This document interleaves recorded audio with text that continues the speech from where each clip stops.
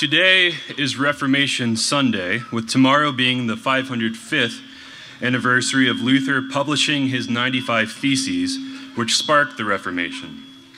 So this morning, I want you to consider this. Do you have the faith to see another Reformation?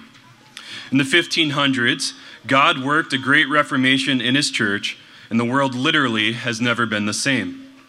It pleased him to raise up great Luthers and Tyndales, Calvins and Zwinglies, Cranmers and Bollingers to lead the charge. And it pleased him to pour out his Spirit upon common people, men, women, and children whose faces bore the bright light of the gospel of grace. It was a time of great blessing and a time of great trial. Reformations are messy. They mess up your hair, and they also make martyrs of men.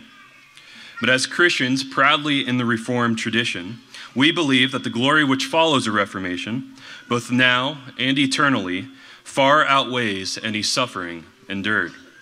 So do you have the faith to see another Reformation in our day?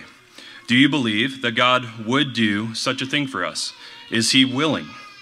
And are you willing to do your part? Are you willing to labor towards that end?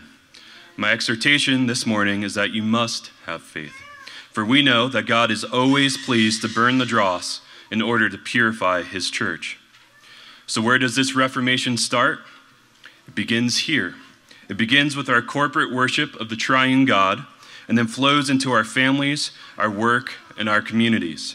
For out of the temple flows a living river that reaches to the ends of the earth, bringing new life everywhere it goes.